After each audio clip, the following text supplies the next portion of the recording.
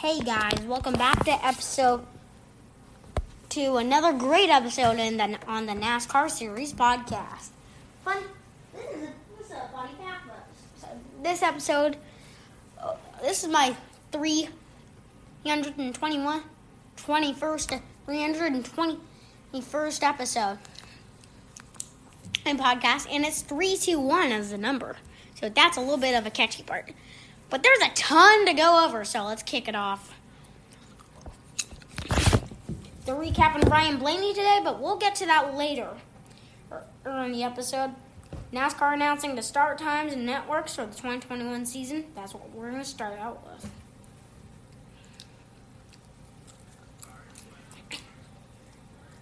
All right.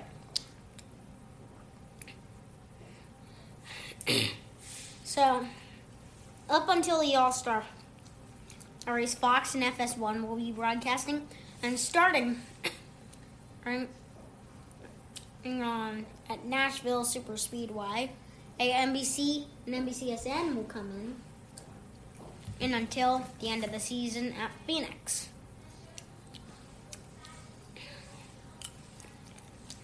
So those are, and then now for the 2021 NASCAR Xfinity Series, starting out Saturday, February 13th, Fox and Fox Sports 1, where all the races up to the June 12th race at Texas.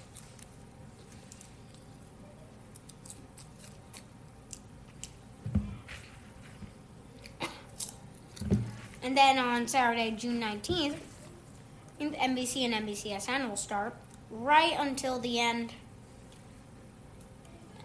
of the line. And for that, one race is going to be on CNBC, and that's at Watkins Glen.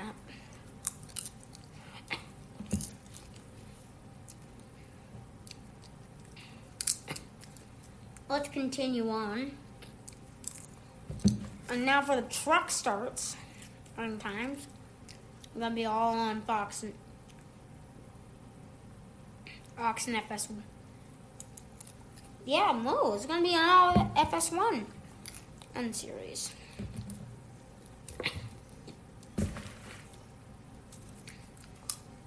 Oh, that's nice.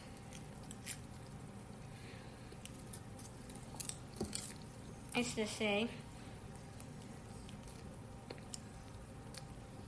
All right. Man, it's only been 3 minutes.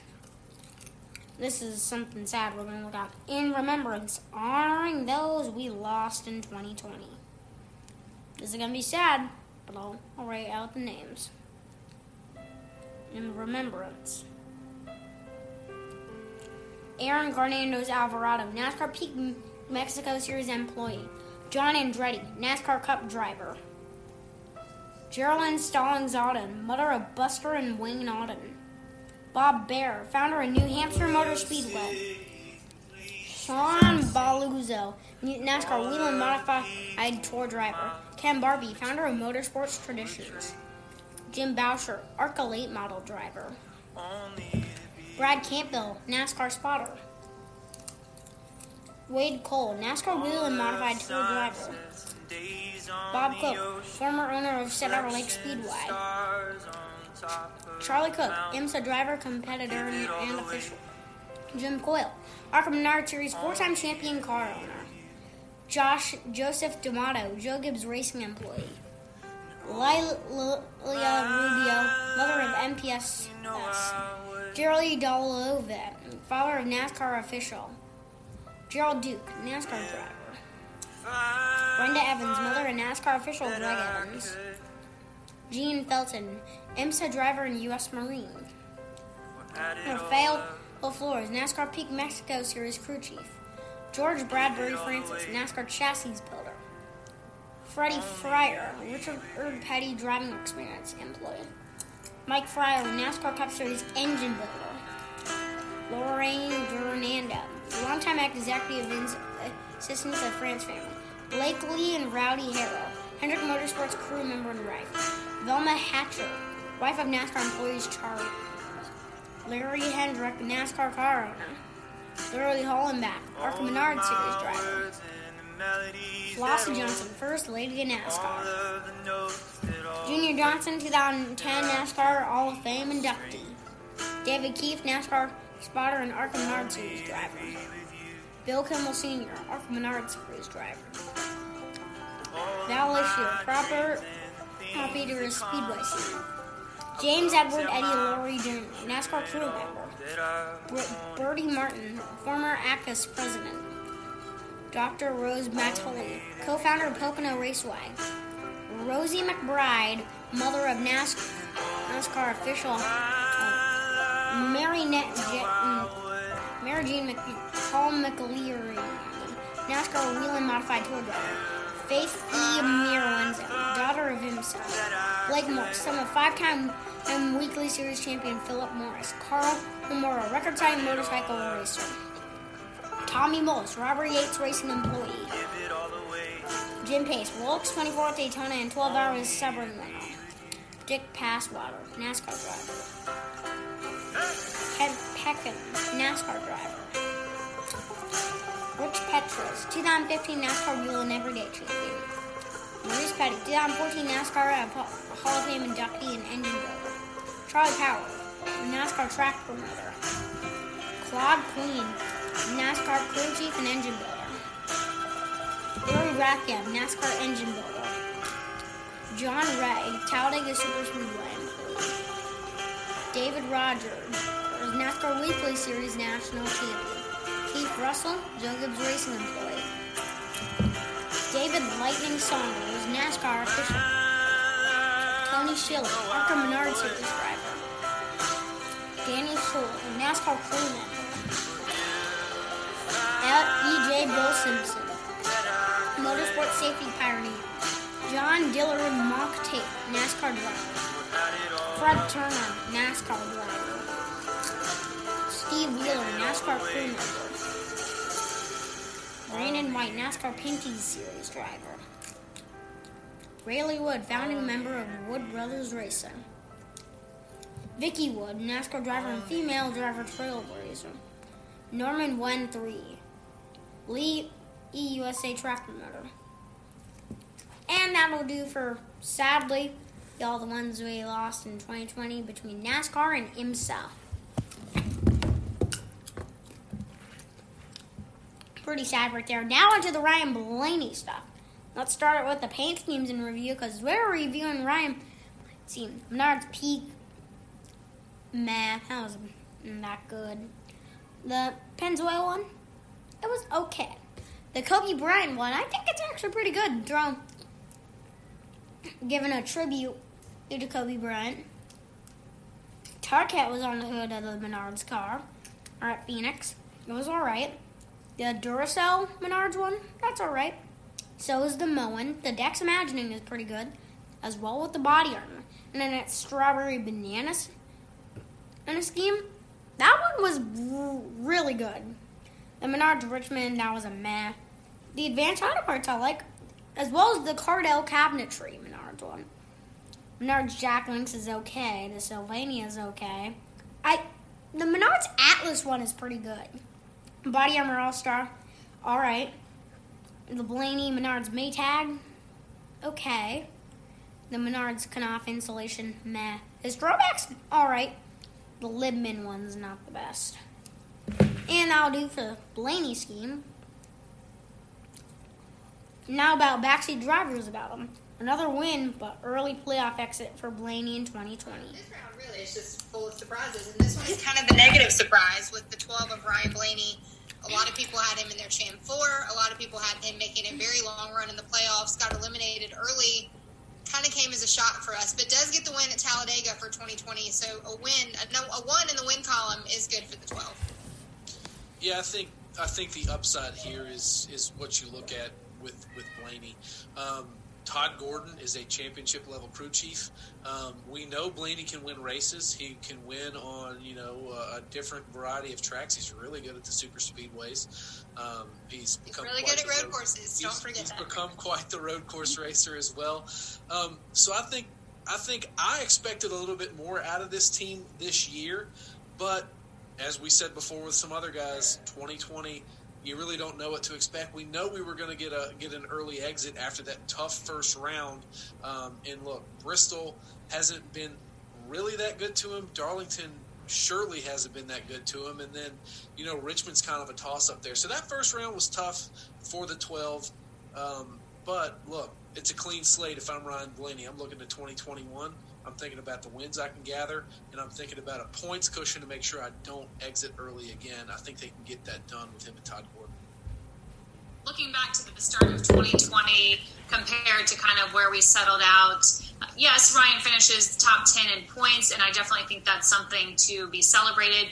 But when you look at the shakeups that we saw at Team Penske with switching crew chiefs and changing out teams, I definitely had Ryan and Todd at the top of the list.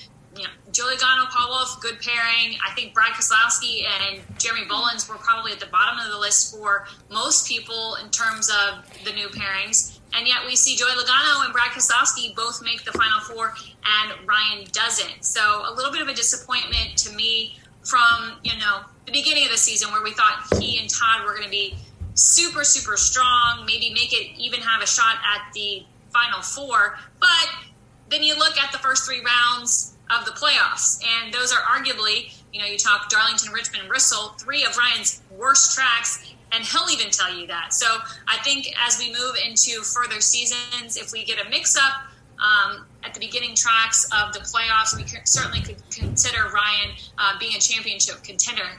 Just the luck of the draw really is what got him there. But again, continues his career with a win this season. And I think that's something that was definitely on his radar and on his target, because you really don't want to go winless on the season, especially from the strength we saw from some of the other young drivers. But all in all, again, think he had a great season, but basically slightly disappointed from where I thought he would be when we kicked off 2020.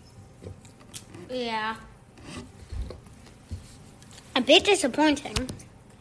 And now, for these final 3 minutes, we're going to look at some history. Ranking at 13th in Talladega's Geico 500 back in 2010. It was close, 0.011 seconds. I was even farther than this in NASCAR 8.5 at a 0.001 second advantage over Jimmy Johnson. I was driving at Eric Jones at Michigan, coasting. He got right there, and then I beat him into the line by 0.001 seconds, actually beating the closest finish ever.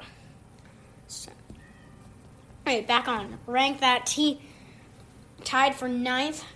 There's a big tie for 9th. Daytona 500 in 2016 by 0.0010. Also in that tie, I had the 2016 Fan Shield 500. I'm putting real race names in there because of them. This was at Rockingham before it ended. That's also tied for 9th, and then also tied for 9th, the 2000 Folds of Honor Quick Trip 500. That was a good close one. Ranking at 8th by 0.008 seconds, and is Jimmy Spencer edging out Ernie Irvan for the win. Ranked tied for 6th. It's Ryan Blaney and Ryan Newman's big duel to the finish at the end of the Talladega playoff race. And then, happened again with 0.007. With Blaney, barely edging out Stenhouse by 0.007. Ranking up 5th, Kevin Harvick beating Jeff Gordon by 0.006 seconds. We're tied for 3rd. It was once in July at Talladega. Dale Earnhardt won. 2nd place was Ernie Irvan. Also in that tie from the 2007 Coke Zero 400, Jamie McMurray winning ahead of Kyle Busch. It was close. Tied for 1st at 0.002, 2011 Geico 500. Jimmy Johnson barely won it over Clint Boyer. And then tied for 1st, mostly the big leader, Ricky Craven winning ahead of Kurt Busch by 0.002. I actually also beat that. because I had a finish of 0.001 seconds separating me and Jimmy Johnson. But we are at the end of our time. See you tomorrow for another great episode on the NASCAR series. But before we go, there's one thing I want to show you. Christopher Bell, another new paint scheme. It has Craftsman on there. It's a nice looking Craftsman car.